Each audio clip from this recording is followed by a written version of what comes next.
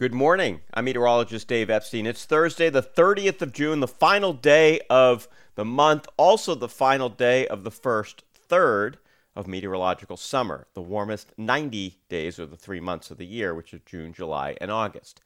Here we go today, sunny, and you'll know it's summer. We're in the low 80s, not a ton of humidity for sure. It's comfortable. Tonight, partly cloudy, down toward 60 degrees. Might be a shower west of Boston late at night, but doubt it. And then for tomorrow, it's hot, 90 to 95. It's breezy, lots of sunshine. That's going to dry things out. Don't forget to water containers. I would say container-wise, water them at the end of today. Get them ready for tomorrow or first thing tomorrow morning.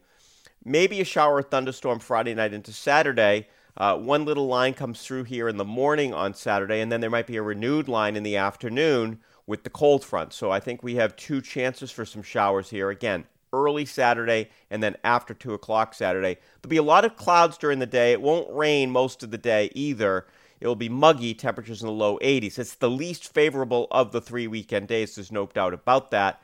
Some of those storms here tomorrow could be strong to severe in scattered locations. Severe thunderstorm winds, say, over 55 miles an hour. You have hail, which is generally over a quarter of an inch. And then you also have those are the two criteria. You could also have tornadoes. I don't expect anything like that for severe weather. So if you see a severe thunderstorm warning, it's probably because of hail or strong gusty winds.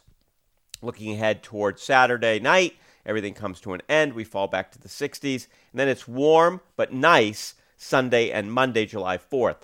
Both days very similar. Both days mainly sunny. Both days into the mid-80s. And both days having noticeable but not extreme levels of humidity. So it will feel like summer. It's not going to be crisp, dry air, but it's not going to be excessively humid either. So all in all, I'd say 2 out of 3 nice weekend days.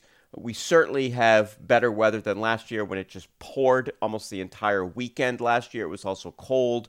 We were breaking out of a heat wave, and that's how the heat wave broke. It was 100 degrees at the end of June last year. So then we went into that July 4th weekend. It was in the 60s, and we had all of that rain, and that would be the beginning. Nobody sort of figured that we were going to get a foot of rain or so. I think Boston got 10 point something, and I got a foot last July.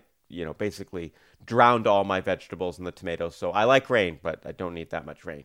And we're not going to see it. It's going to be a good weekend. So I hope you have a great July 4th and listen again tomorrow. Have a good day.